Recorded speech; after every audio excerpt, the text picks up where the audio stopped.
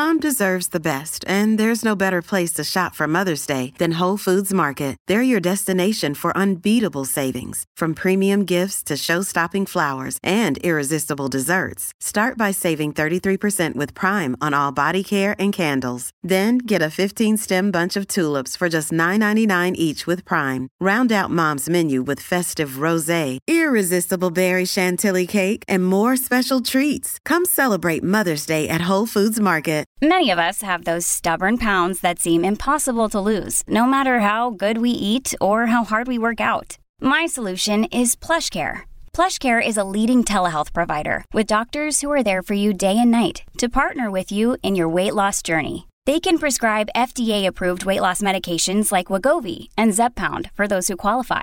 Plus, they accept most insurance plans. To get started, visit plushcare.com/weightloss. That's plushcare.com/weightloss.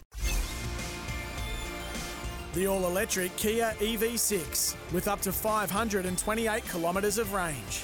And Toolmart, the complete tool centre, serving WA for over 40 years. This is Sports Day. Welcome back to Sports Day WA. You're with Peter Vlahos on this pretty warm afternoon. It's all thanks to the Kia EV6 GT, the World Performance Car of the Year, and Toolmart, the complete tool centre. They've been serving WA for over 45 years. Well, this next gentleman is an Australian field hockey player of great repute. He plays for New South Wales. He was a member of the Australian hockey team for many a year. He took part in the Olympic Games. He was part of World Cups, Champions Trophies, Commonwealth Games, where he won gold in Delhi and Glasgow. You know the name well, and we're going to talk hockey because he's also a key figure in the Hockey One League that's currently underway here in Australia. We're talking about Simon Orchard. Simon, thanks for your time. Well, it's a pleasure, Pete. I'll have to get you to write the intros every time I walk into a room, mate, because that made me feel pretty good. But it was a wonderful time. You were one of the high-profile Australian hockey players for the Kookaburras. Do you miss the competitive spirit? After all, you were part of that team for a long time. Yeah, for sure. I guess there's elements of being a semi-professional / professional sports person that you've always got that competitive drive and hunger to want to achieve, and now it's sort of disappeared from the hockey scene, and now it's just about beating my kids at Pete, to be honest, and I'm still making sure that they earn every win that they get. But no, look, at the end of the day, I think being around the change room, being around your friends and your mates who you spend so much time with, you build so many wonderful bonds. You're travelling around the world, you're going through the highs and lows of competitive sport, but you're also riding the highs and lows of life. You know, people grow up together, you meet partners, you have kids, you go through personal triumph and tragedy and all that sort of stuff. And when it all goes away from you, there is a bit of a hole. And I think a lot of sports people, both men and women, would suffer with, post-career blues in a way. And I was probably part of that to an extent. I've managed to fill that hole with a lot of wonderful stuff, and I'm really enjoying what I'm doing at the moment. But yeah, I miss it? Yeah, I do. And especially when things like the JDH Hockey One League pop up, Pete, it's great to be around it, be involved in it, talk about it, and try and spread the word about a sport that has given me so much, but also is sort of trying to create this wonderful product that we want more Aussies to get around. And I think we're on the way. We're not quite where we need to be yet, but we're seriously having a crack, and it's really good to see, especially the last couple of months with so much success on the field and so many wonderful talents being unearthed as well. Of course, we've got the Paris Olympic Games coming up next year, and I think every time we go to the Olympic Games, we fancy that the Kookaburras or the Hockeyroos are going to deliver some sort of medal. You only go as far as a bronze at the 2012 London Olympic Games. Of course, as I mentioned in the intro, plenty of gold at the Commonwealth Games and also at the Champions Trophy. But did you feel that there was ever an opportunity to grab gold with your squad at the Olympics?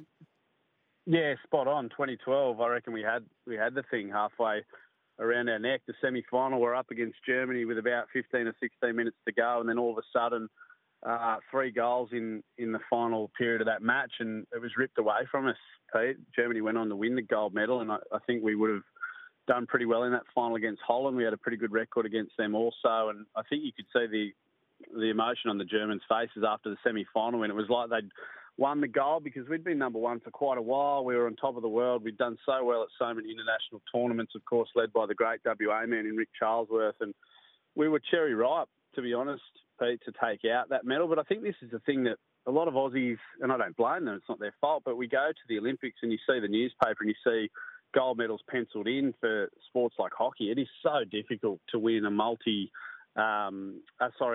event where it's not about being the fastest or jumping the highest or things like that. There's so many different variables in hockey. So much needs to go right. You need so much luck. The bounce of the ball has to go your way. Injuries, personnel have to be fit and firing. And there's just so many different hoops that you've got to jump through to get to that gold medal game, let alone win it. So for hockey to not really have a great record at Olympics in the men's side, and even when you look at the women, Pete, you have to go back to 2000, the last time that the Hockeyroos won a gold medal. They won in 96 and 88. So we still remember the Hockeyroos as the golden girls of Australian sport, but it's been more than 2 decades since they actually won a medal at the Olympic Games. And you couple that with the fact Australia in the men have only won once in 2004.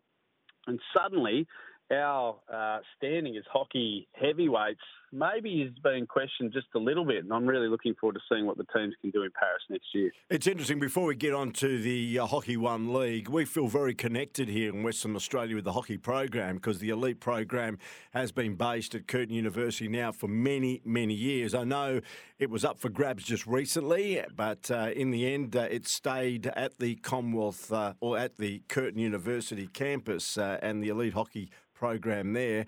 What needs to be done within hockey in Australia, do you think, to maybe maintain and get back to where we were, as you mentioned, maybe a decade or two ago? Well, I'll tell you what, it hasn't become any easier, Pete. I don't know what it's like over in WA. I did live in WA for a decade, but I've been back on the East Coast for the best part of 5 or 6 years now. But there's just so many sports trying to grab a piece of the pie. When I left New South Wales back in, what was it, about 2007 or 8, AFL was the gimmick, to be honest. Over here, it was a sport that you only sort of played if you're a little bit unusual. But now, with the rise of, obviously, the GWS Giants and the Sydney Swans have become a household name in sport, AFL is just taking over. There's so many kids out there kicking a footy around. There's so many great pathways for young kids to get into the sport. And then, of course, rugby league thinks, well, hang on a second, we've got to start doing something in our own backyard to make our sport strong. And it's seemingly at a really popular level as well. You've got the rise of all sorts of women's sports, which is wonderful for young girls to get involved in, which probably wasn't there 15 or 20 years ago as well. So all of a sudden, Pete, you've got athletes who are pretty talented, having 4 or 5 different really good options. And hockey, for whatever reason, you probably would have experienced this when you were growing up, it was a really big family sport. A lot of people played hockey at school. I think it was almost a mainstay of school sport. And if your parents played, you were down at the hockey field all day. And even if it wasn't something that you did pretty seriously, most people had picked up a stick and had a go. And I'd be really surprised if you went into schools now if a lot of kids even knew what it was. You've got, obviously, football or soccer, still so popular and so strong. So I think we've really got to get back into the grassroots and strengthen up our pathways. I think Perth is a difficult situation over there. For example, you've got such an expansive state. You've got people who have to basically be in Perth to be successful at hockey. And years gone by, Collie, Bunbury, Geraldton, they were all places where good hockey players came from. Bevan George from Narrogin. And I'd question whether the same sort of talent is coming out of the areas at the same rate as it used to be. So I don't know the answer, mate, but if you figure it out, let us know, please. Well, I remember we played hockey in my high school, Mount Lawley Senior High School. Guess who was our hockey coach and our physical education instructor? One David Hatt. So we certainly had to play hockey at that high school, let me tell you. We had a hockey stick in our hand every time we did phys ed with David Hatt. But the problem with me, I must admit, Simon, I'm a left-hander, so it took a bit of adjusting to actually play with a hockey stick right-handed. But anyway, they were fun times. Mate, you co-host the H1 Shootout podcast. Tell us more about that. Yeah, look, it's just a bit of light-hearted fun between myself and a bloke named Adam Clifford from Tasmania. We're trying to shine a light on some of these wonderful athletes that we've got and clubs, obviously, in the JDH Hockey One competition, which has sort of not stuttered and stalled, but COVID really got in the way, Pete. I think the first season was 2019, and then we lost a couple of years, obviously, like the rest of the world with everything that was going on. It roared back last year, and I think this has been really good to get some momentum. So basically myself and Cliffo are just trying to, as I said, share some information with people out there who who follow hockey, who are passionate about hockey, who want to know more about hockey, but also introduce, a bit of fun and shenanigans for people who are maybe new to the sport and can get around. So we're trying to provide an entertainment product at the end of the day.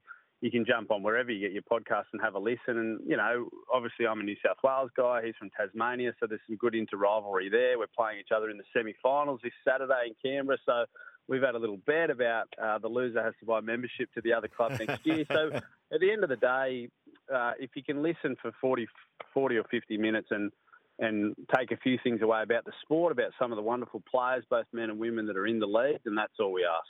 All right, let's have a look at this weekend because it's a beauty. It's the big one. The finals happen in the JDH Hockey One League. As far as we're concerned, the Perth Thundersticks are only alive in the women's. They take on the Brisbane Blaze in one of the semi-finals.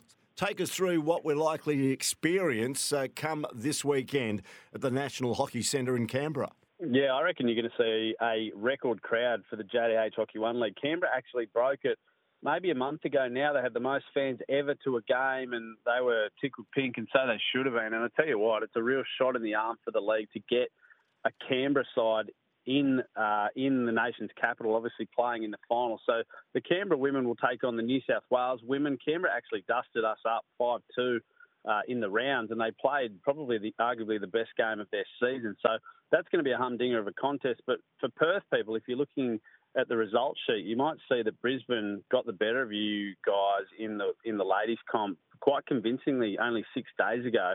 That's not going to happen this week. I don't really know what happened to Perth. There were a couple of key players down. Rach Frusher, one of the leadership group, Carrie Somerville, who's a hockey-roo and a proud hockey-roo at that, an Olympian in Tokyo, both didn't play. So they'll come back into the squad. You've got Penny Squibb at the back. You've got Lizzie Dogood in goals. You've got a real rising star in Jessie Reid, who is the daughter of Sharon Buchanan, who actually won gold in the 88 Olympics. And that's your back 4 or 5. So there's some serious talent, Pete, for that WA, for that Perth backline, I should say. And they've been quite aggressive. Phil Holbert, as the coach, has tried to create a game plan that suits their style. So they're hard-nosed at the back and they're quite creative and fluent at the front. And I reckon both women's games in particular are basically pick-ems. Whichever team gets a little bit of luck, the ball maybe bounces their way, and maybe a little bit of individual brilliance from someone will see them progress to the final. But they're going to be 2 really good contests in the ladies' side of the draw. So are you throwing the dart at the dartboard? Are you predicting who's going to take it out in the end on the women's and men's side? Yeah, look, the women, I can't go past New South Wales, defending champions, and I just think overall depth, they probably have the most of the 4 teams left. As for the men, look, there's no secret that New South Wales are the best side. If we had to mark it up, they'd probably be $1.30 to take the whole thing out. They won last year, undefeated all the way through. They won the first edition of the JDH Hockey One League. So they're going for 3 in a row. And again, they've got players like Tom Craig, Tim Brand, Flynn Ogilvie, Dylan Martin. The list goes on. These guys are Australian quality and even internationally some of the best players to pick up a hockey stick. So they're going to be running around against Tassie in the men's side of the draw, and then Brisbane tackle Hockey Club Melbourne. But honestly, and I know people will throw fruit at me if they saw me, New South Wales, I think, will win both comps, and I'll be a happy man come Sunday afternoon. Good on you, Simon Orchard. Let's hope there's an upset from our point of view. Don't get so cocky. New South Wales to take out both. Let's hope the Thundersticks cause a bit of a boil over in the women's. Thanks for your time, mate. Lovely to have a chat, and we'll keep in touch. I really appreciate it, mate. Hooroo. Simon Orchard joining us, part of the Kookaburras, in years gone by, an outstanding hockey player for Australia. And, of course, the JDH Hockey One League finals. Looking out for those. You can catch every final live and free on 7plus this weekend. By the way, the women's semi-final, Thundersticks taking on the Brisbane Blaze. 8 o'clock our time. It's 11 o'clock Australian Eastern Daylight Savings Time. So Saturday, 8 a.m, Brisbane Blaze versus Perth Thundersticks. We'll take a break. We'll come back with a very special guest after the break. Remember AFL and WAFL umpire Mike Ball, who lost his battle with dementia at the age of only 66. Well, one of his children is doing something very special. We'll speak to Jamie Ball after the break here on Sports Day WA.